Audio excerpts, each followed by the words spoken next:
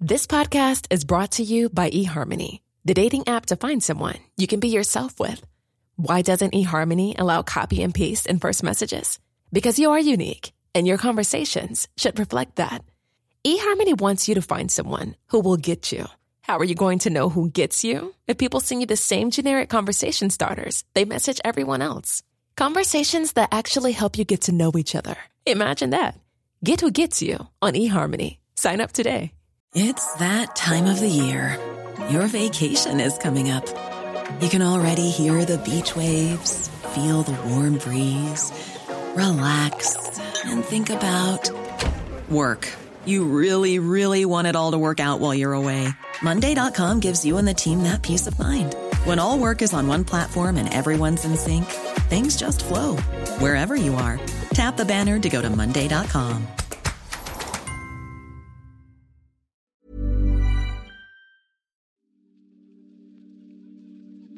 There's a new medical movement that's making waves, psychedelics, with studies claiming, controversially, that hallucinogenic drugs might have all sorts of surprising mental health benefits. It's like 10 years of therapy, or it's worth 10 years of therapy in 1 week. We hear the story of one journalist who tried magic mushrooms to deal with her grief. But did this treatment work for her? As far as I was concerned, this is just a complete joke. I've been given rubbish drugs by some lunatic who thinks things are going to get better if I pretend to be a badger. This is Stories of Our Times from The Times and The Sunday Times. I'm Manveen Rana. Today, the trip of a lifetime.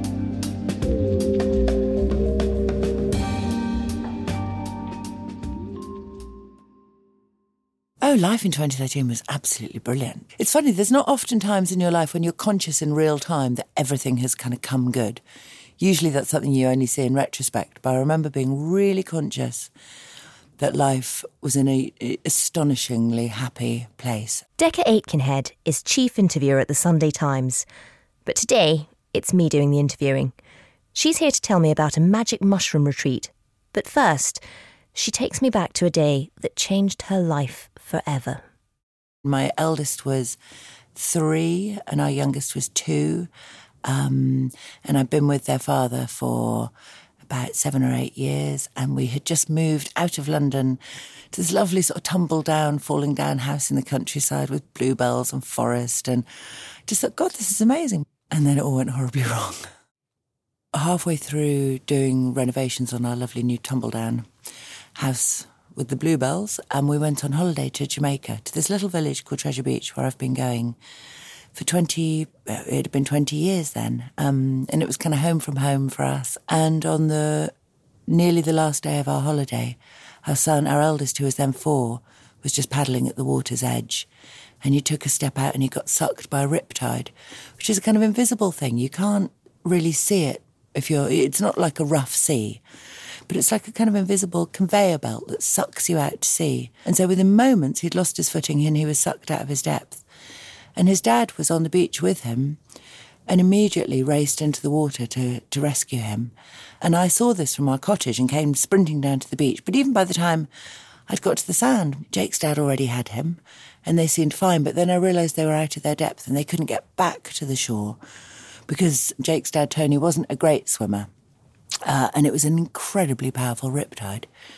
So I swam to them and took Jake from Tony and had him in our arms. And I knew how to do life-saving. I'd been taught as a child, and it's funny how these things just come back to you. So I flipped Jake on his back and swam for shore, and it didn't seem like a big drama. It seemed like a bit of a moment, but nothing more than that. You know, something that you might kind of tell people about over dinner that night. Nothing more dramatic than that, really. But we seemed to be swimming for an amazingly long time without getting back to shore, and I turned and realised we were still a long way offshore, and that's when I realised quite how strong the riptide was. But eventually we did get back to shore and I plonked him down on the sand and we turned expecting to see his dad following us, but his dad was way out at sea and was just being pulled further and was doing the thing you should never do with a riptide, which is try and fight it. and he was panicking and he was taking on water. And there were other friends on the beach. And so my friends got to Tony and we managed to throw a life ring to them and we kind of pulled them ashore. And even then we thought it was okay because he hadn't gone under. But he'd actually taken on too much water into his lungs while he was kind of fighting the riptide. And he'd drowned without being submerged. He'd actually drowned while we were pulling him ashore. So I didn't realise that Jake's dad was dead on the beach. I thought he was just unconscious or recovering, and then there was a huge hullabaloo and more people and people doing CPR, but it was too late. He died in the water. So it was kind of... There aren't really any words to describe what that's like, really. You know, half an hour earlier, we were a really happy family enjoying a beach holiday. And then I've got 2 children in my hand and they're looking at their dad and he's dead, lying on the sand. It was, in an instant, you know, your whole life forevermore has just changed, just like that. And so we flew home with their dad in a coffin, just to the year of just indescribable sort of trauma and hell, trying to make sense of what had happened and to look after the boys. At the end of this awful year, near the anniversary of Tony's funeral, Decca told her boys, nothing's ever going to be this hard ever again. But she was wrong. 5 days later, she was diagnosed with cancer and needed a double mastectomy. Decca says, to the outside world, it must have looked like they were doing okay. But really, she was struggling to cope. Superficially, we did quite a good job. But I knew how difficult things have been and I knew how far from okay we really were. And to be honest, me probably more than anybody. I think the kids did better than me at kind of recovering. And I just did better at pretending to have. So there was a lot of feeling like I was kind of impersonating myself and keeping up a good show. But inside just thinking, oh, God, you know, this is just a living hell. I remember you wrote about what had happened and, you know, just reading it as a casual stranger, it was written through such searing grief. Yeah. You couldn't help but be affected by it. I can't imagine how that must have felt. No, it's the strange thing about grief is of course in some ways it gets better. You know, 5 years on you're better than you are on the day that you're standing on that beach, of course. But it never gets okay. It's only kind of degrees of being less awful. And the kind of relentlessness of it, it never, ever, ever gives you any real respite. Every day is kind of framed by what's happened. And yet, every day you still have to find the PE kit and get the kids to school and do that interview and do that job and pay that bill. So there's this strange sense that, you know, life moves on and you don't really move on at all. You know, I remember thinking it would have been okay to have cancer if Tony was alive. Obviously, it wouldn't be okay, but it felt like it would have been okay. And I sort of thought we could have recovered if I hadn't got cancer, but it was the double whammy that really left me feeling like I'm kind of stuck in a place that's fundamentally unrecoverable from. That's what it felt like, really. Did you try to address that? Did you sort of Did you try to fix things? There was an ill-fated and short-lived experiment with yoga. How did that go? Really badly. Didn't provide the answer? I think it was probably better than not doing any, but it certainly didn't facilitate any profound shift. It felt like tinkering at the edges, and it felt slightly like kind of taking a penknife to a nuclear war, to be honest. You know, it didn't really feel equal to the challenge at hand. But then partly because, you know, life is hectic and busy, and how much of your life can you really commit to it? After a period of experimenting with self-care... I think it involves moisturiser, regular bedtimes and lots of moisturiser. A stint doing yoga... No, it backfired horribly. And a foray into veganism. Absolutely useless for my mind and soul. No, useless. No, completely useless. Decca hears about an American couple who work at the very beach where Tony died, offering a unique type of therapy. The use of magic mushrooms. At their retreat in Jamaica, psilocybin is administered as a medicine to work through trauma. And now, universities like Imperial College and Johns Hopkins have set up psychedelic research centres to explore the science behind it. I just thought the whole thing sounded so unlikely and hilarious. But I thought, right, OK, but obviously my journalistic ears pricked up, of course. How could they not? So the next time I was in Treasure Beach, I met with them, Eric and Courtney. And, Eric kind of shows up in beach shorts and flip-flops. And he's from Kentucky. And he has this real y'all kind of drawl. And his wife, Courtney, used to be a figure skater. And she's this kind of lithe-figured kind of beauty. And we met for a coffee and they made these claims about the transformative powers of psilocybin that just sounded ludicrous. But they were a very winning kind of couple. I really liked them. But I couldn't quite square the kind of profound psychological transformations they were describing with this kind of laid-back couple in flip-flops. It just didn't, none of it quite added up. Exactly. Exactly. A magic mushroom resort. And the other thing I hadn't bargained for was them saying, and if you're going to write about it, you'd obviously need to participate in a retreat. I thought, I hadn't quite factored that in. I wasn't entirely sure how it would work journalistically. So, because I thought, well, what if nothing much really happens for me? To be completely honest, when I showed up in Jamaica, I thought I was going as a journalist to write about this interesting retreat and this interesting story. Was it odd? I mean, it is a Class A drug here. You probably couldn't have done, certainly not a resort, unless you were sort of signed up to one of these studies that's going on. Was it odd going back to Jamaica, where sort of the roots of your grief are sort of coming full circle almost? No, partly because we've been back lots since Tony died there. And it's still a huge part of our lives and my family and for my boys. They feel more at home there than they do in London. So it didn't feel that. There certainly felt like a slightly... I'm really not a mystical person at all. So even using the word synchronicity makes me slightly blush. But there was an element of synchronicity. I thought, God, there is a curious sense of circles turning, that here I am back in Jamaica to try this treatment. But I can't overstate how little I expected it to do anything for me. It just seemed so implausible, the idea that this was going to make a significant difference to how I felt about myself or the world. It just, that's not what I didn't arrive anticipating that. I arrived thinking, I hope this is going to make a good, interesting feature. So tell me about arriving. What is this resort, Magic Mushroom Resort, like? I mean, what is one of those?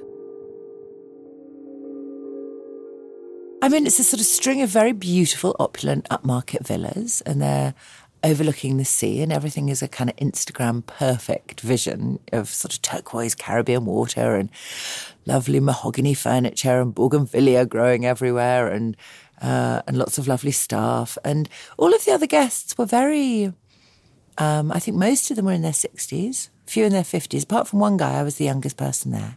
And what sort of person goes to a Magic Mushroom Resort? Well, who were they? It turns out rather sort of successful people, it turns out. They were all very high achieving. There was a venture capitalist, there was an airline pilot, there were 2 psychiatrists, there was an advertising executive, a retired pathologist, a retired biologist. There was this slightly kind of... I remember thinking at one point on the first evening while we were having dinner, thinking, I wonder if this is what orgies were like in the 70s, where you get this completely unlikely group of total strangers who get together, who are all very polite, nonetheless knowing that we're all about to do something quite out of the ordinary and a little bit transgressive. But also very serious. I mean, they sound more like the sort of the scientific community turning up to the lecture. I mean, they look like... I tell you what they look like. They look like the kind of people that you might walk past on a rainy Sunday afternoon in a National Trust property, who would sort of wear sensible shoes and they would bring a healthy picnic and an umbrella to a National Trust. It was that kind of atmosphere.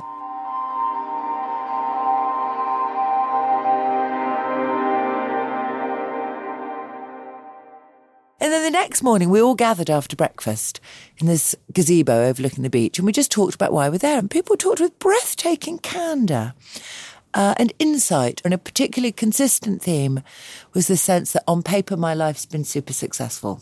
Here I am, I ran this company, or I've got this business, or I have this career, and I have this family. But a really consistent theme would be people would say, I've had a lot of success, but it hasn't brought me joy. After working out what each of them had to process, they moved on to administering the drug. The key is just to let go and to allow the psilocybin to do what it needs to do. And they talked a lot about how the psilocybin won't give you what you want, it will give you what you need, and it will kind of almost perform a sort of psychological PET scan to identify what it is in you that you need, and it will go to work on that. So it's no good going in with your list, because the psilocybin, I mean, it sounded also airy-fairy and ludicrous. I was slightly sniggering, I've got to be honest, at that point I'm thinking, yeah, right. But on the other hand, I can't wait to take the drugs. I'm thinking, this is going to be amazing, what fun this will be. So what happened? Did the psilocybin find the bits of you that needed it? We took our prescribed dose, and they were very keen. One of the facilitators in particular was saying, you need to do this in absolute introspective isolation, so you must wear an eye mask. You can listen to music, but absolutely not music that has lyrics. You should listen to a John Hopkins curated psilocybin playlist on Spotify. Decca follows the very clinical advice of Eric and the facilitators. She puts on the eye mask and lies down by herself.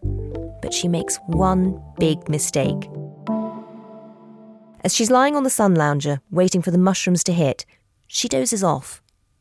By the time she wakes up, the mushrooms have taken full effect, and she's feeling horrible. It was just, I'd been so looking forward to this, thinking this is going to be great. And I woke up and looked around and thought, oh no. Oh God, this is horrible. It was just that we were in this beautiful, lush tropical garden and it looked like Miss Havisham's attic. Everything was kind of smothered in this kind of cobwebby grey lace that made everything look deathly and creepy and cold. And I could see one of the other guests lying on the lawn and he just looked like a dead corpse lying on the grass. And I kept thinking, right, okay, what can I do to sort of turn this around? And apparently nothing was the answer. It just became progressively worse. I had this intense nausea, this feeling of sickness, this dragging sickness. And I'm just thinking, oh God, this is awful and it's going to go on and on and on. And how can I make this stop? How long does it last? Well, it felt like about 500 years. That's one of the strange things. Oh, yes. So, and that was, to be honest, my question, because eventually Eric comes in and he appears at my bedside. I'm like, Eric, I hate you. This is the worst thing I've ever done. This is stupid. What possessed me to take drugs by myself in the dark without my friends around? Of course, this is just rubbish. And he's saying, no, I've seen this a million times. This is the trauma. I'm saying, oh, Eric, get to hell. This is not the trauma. Don't be stupid. This is just, you made me take drugs by myself in the dark. It's a rubbish idea. I hate it. When will it end? And he's kind of looking at me saying, I think you've got about an hour to go. Did he have any coping strategies? Is there anything you can do to somehow feel better in a situation like that? Funny you should ask. His proposal was that I get on all fours and sort of rootle around like a badger. I'm like, you want me to pretend to be a badger? You out of your mind? Eric, you are a prize idiot. I don't believe a word you say. This whole thing is a complete joke. As soon as this wears off, I'm leaving. As far as I was concerned, this is just a complete joke. I've been given rubbish drugs by some lunatic who thinks things are going to get better if I pretend to be a badger. How did that end? How did that whole experience? Eventually, thank God, I fell asleep. And I woke up at about 2 o'clock in the morning with a banging hangover, thinking, oh my God, that's the final insult. I feel like I've got the worst hangover in the world from taking drugs that weren't fun at all. Oh my God, this is terrible. Isn't sounding very therapeutic so far. It was the opposite of therapeutic as far as I was concerned. And he kept trying to tell me, Eric, that, that this was a kind of therapeutic process I was undergoing. And I was not buying it at all. I was like, no, it's just that your drugs are horrible. What stopped you from walking away? Well, so the following morning, everyone then reassembles in the gazebo. And that was thoroughly galling because I was fully anticipating that everyone would be in my shoes, my boat. Wanting their money back. So this is a complete joke. And slightly to my dismay, it turned out that everyone else had really psychologically interesting, positive experiences. I remember sitting there thinking, that's annoying. But everyone seemed to have had quite a productive time. And my friend who I brought along, it turned out, had an absolute ball. She'd ignored the advice about the psilocybin playlists, the John Hopkins. She'd just played lovely reggae and been dancing on the beach all afternoon with some of the facilitators. At which point I thought, well, that confirms everything I suspected. The problem here is that I was all by myself in the dark. If I'm just allowed to do this with my friend and music I like... That's interesting. Does it make it less clinical, though? Well, that's the approved position is yes, that to maximise your sort of clinical experience, you need to be as isolated and introspective as possible. But Eric eventually said, listen, will you do it again tomorrow if I let you do it with your friend and you have music and we make it more of a party? And I said, OK. And he said, no, I'll do it too.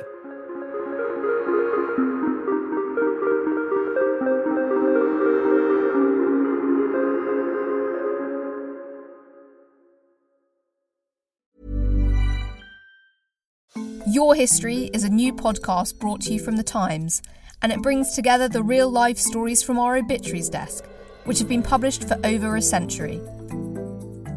In this brand new show, we build on this legacy and explore the endlessly fascinating lives who have enriched and informed our own. Join me and our sponsor, Ancestry, as we journey through your history.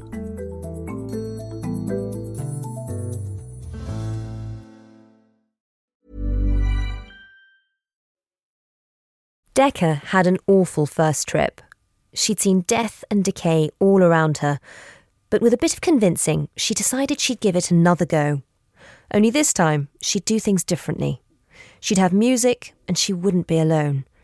Her friend, and Eric the facilitator, would be tripping with her. But the next day, we did it, and I remember lying on the grass in the kind of brace position, waiting for everything to go horrible again.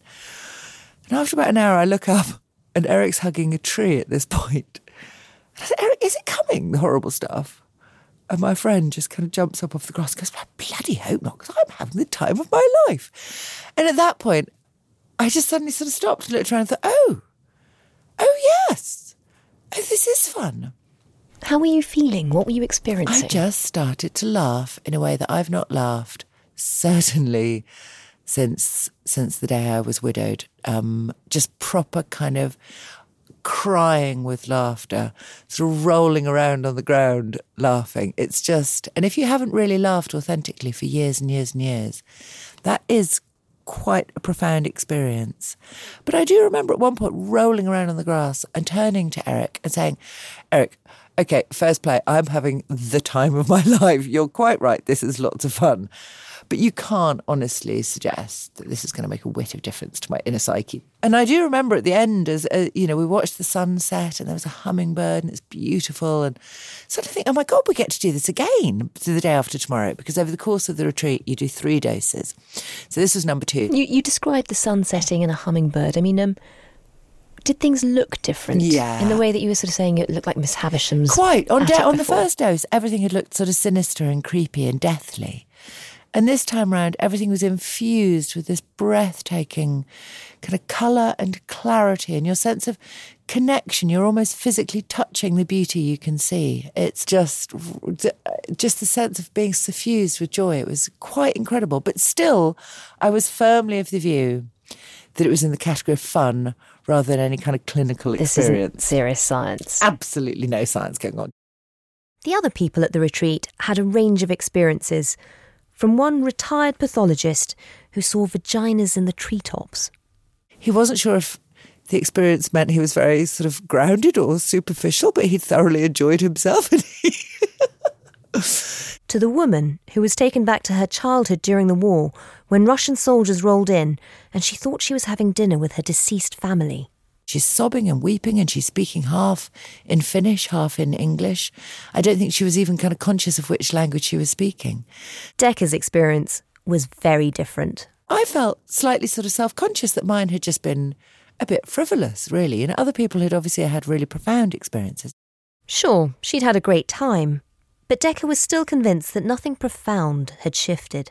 When we left, they said it's very important to kind of pay attention to what your mind is processing in the days and weeks to come. And you must keep a diary, keep a journal, write down things. And I remember getting on the plane thinking, yeah, right. We're going to land, I'm going to get home, life will go back to being chaos. I'm never going to have time to do that. There aren't going to be epiphanies bubbling up, don't be ridiculous. Maybe for some of the others, but that's not going to be me. It sort of felt like the homework bit you weren't going to do. Exactly. And I remember literally 2 nights later, I'm in bed and it's sort of 2:30, 3 o'clock in the morning, and I've got a notepad in here and I'm writing down. I cannot really believe this is happening. I cannot actually believe. Here I am writing down these sort of profound insights. What sort of things were coming to you? What were you aware of? I started off realising that one of the curious things about being widowed, and particularly when you're widowed very young and you've got small kids and you're kind of in crisis, is you're incredibly vulnerable and dependent upon other people's goodwill. You know, you're just sort of skinless and you cannot afford to alienate other people's goodwill because that's the only thing really that is keeping you afloat. And so the terrible thing that happens is that you become sort of unrecognisably demure and kind of polite and rather inhibited. You lose the confidence to say anything that might put somebody out. What you become is actually deeply inauthentic. You become this rather bland, polite, very pleasing person. And the irony is that you're doing that in order not to alienate anyone's goodwill. But actually, what you've become is profoundly inauthentic. And everyone can sense that. Of course they can. People can smell inauthenticity. And I just suddenly realised I've been so careful not to alienate anyone and have actually as a consequence alienated everyone into this kind of bland, polite territory. And rediscovering the possibility that you could just be yourself and be candid and be honest. And even if that does mean sometimes saying things that people don't want to hear, actually the dividend of that, and it became apparent within 24 hours of this, absolutely. As I'm saying this, and I'm seeing the expression on your face, I realise how implausible all of this sounds. Profound psychological shifts and behavioural shifts don't take place within 24 hours in real life, do they? You know, and certainly not enduring ones. No, that is amazing. And also, were you just becoming aware of how you'd been behaving, or were you instantly able to change it? Both. Wow. That was the revelation, exactly. And I think with talking therapies, in my experience, it's been quite a good, useful diagnostic process for understanding things that are going on. Not very good at being an agent for changing them. Whereas psilocybin, it seems to be able to not just alert you to what's going on, but to enable you to change it. The thing that I'm profoundly grateful for is the fact that I didn't show up at that retreat either expecting it to do anything for me. God, wouldn't it be a bonus? But I was always arrived as a skeptic, and I always arrived as a journalist.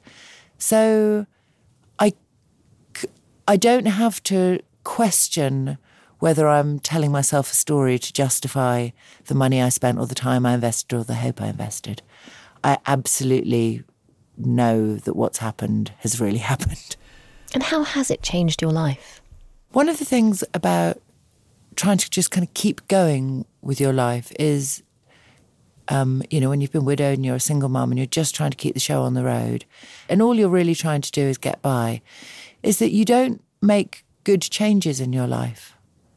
Partly because you don't have the spare capacity, but also you don't have you don't really have enough belief in the future to really push the boat out and make changes. So you end up sustaining arrangements that you really shouldn't have done, long past their shelf life.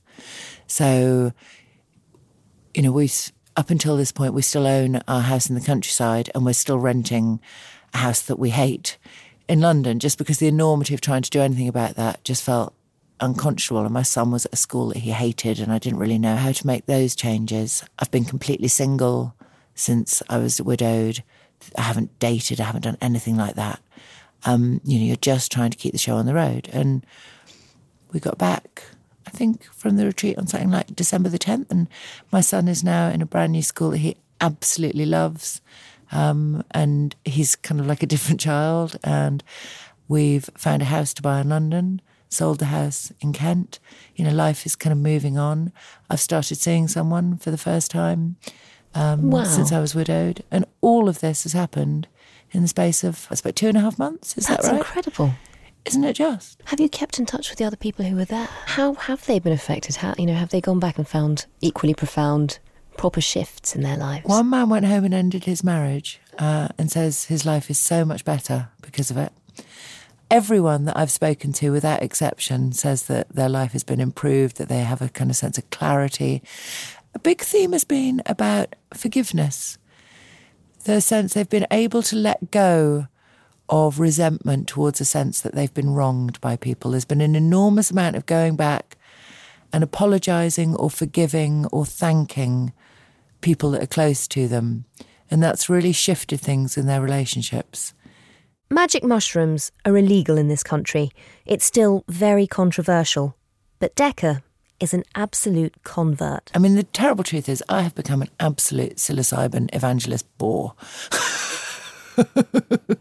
I find it extraordinary that we have a substance that can help people in this way and that it's still technically, as far as the law is concerned, it's equivalent to heroin or crack. And I can't believe that that won't change.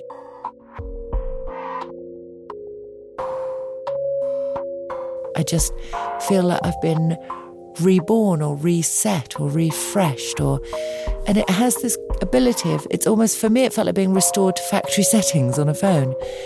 It just cleanses away sort of sediments of trauma or experience that are kind of clogging or distorting who you are. Yeah, and who wouldn't want that kind of a spring clean, right?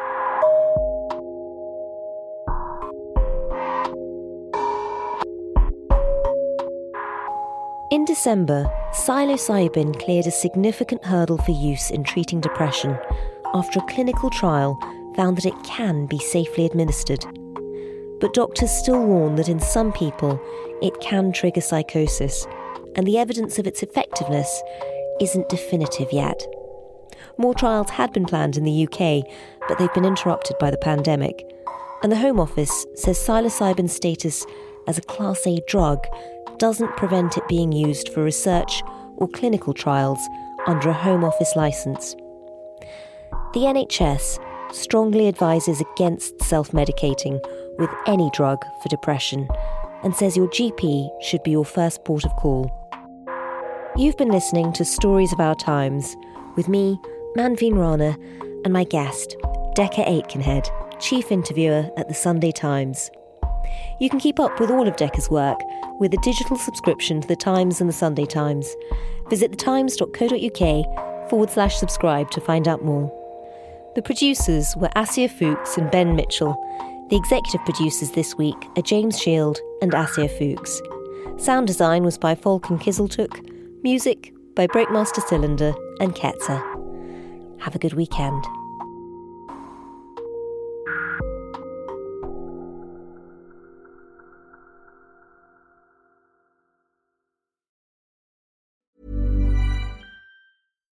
Your History is a new podcast brought to you from The Times, and it brings together the real-life stories from our obituaries desk, which have been published for over a century. In this brand new show, we build on this legacy and explore the endlessly fascinating lives who have enriched and informed our own. Join me and our sponsor, Ancestry, as we journey through your history.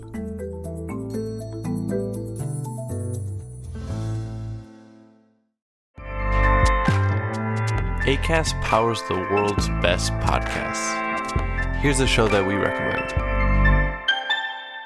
Hi, I'm Jessie Cruikshank. Jessie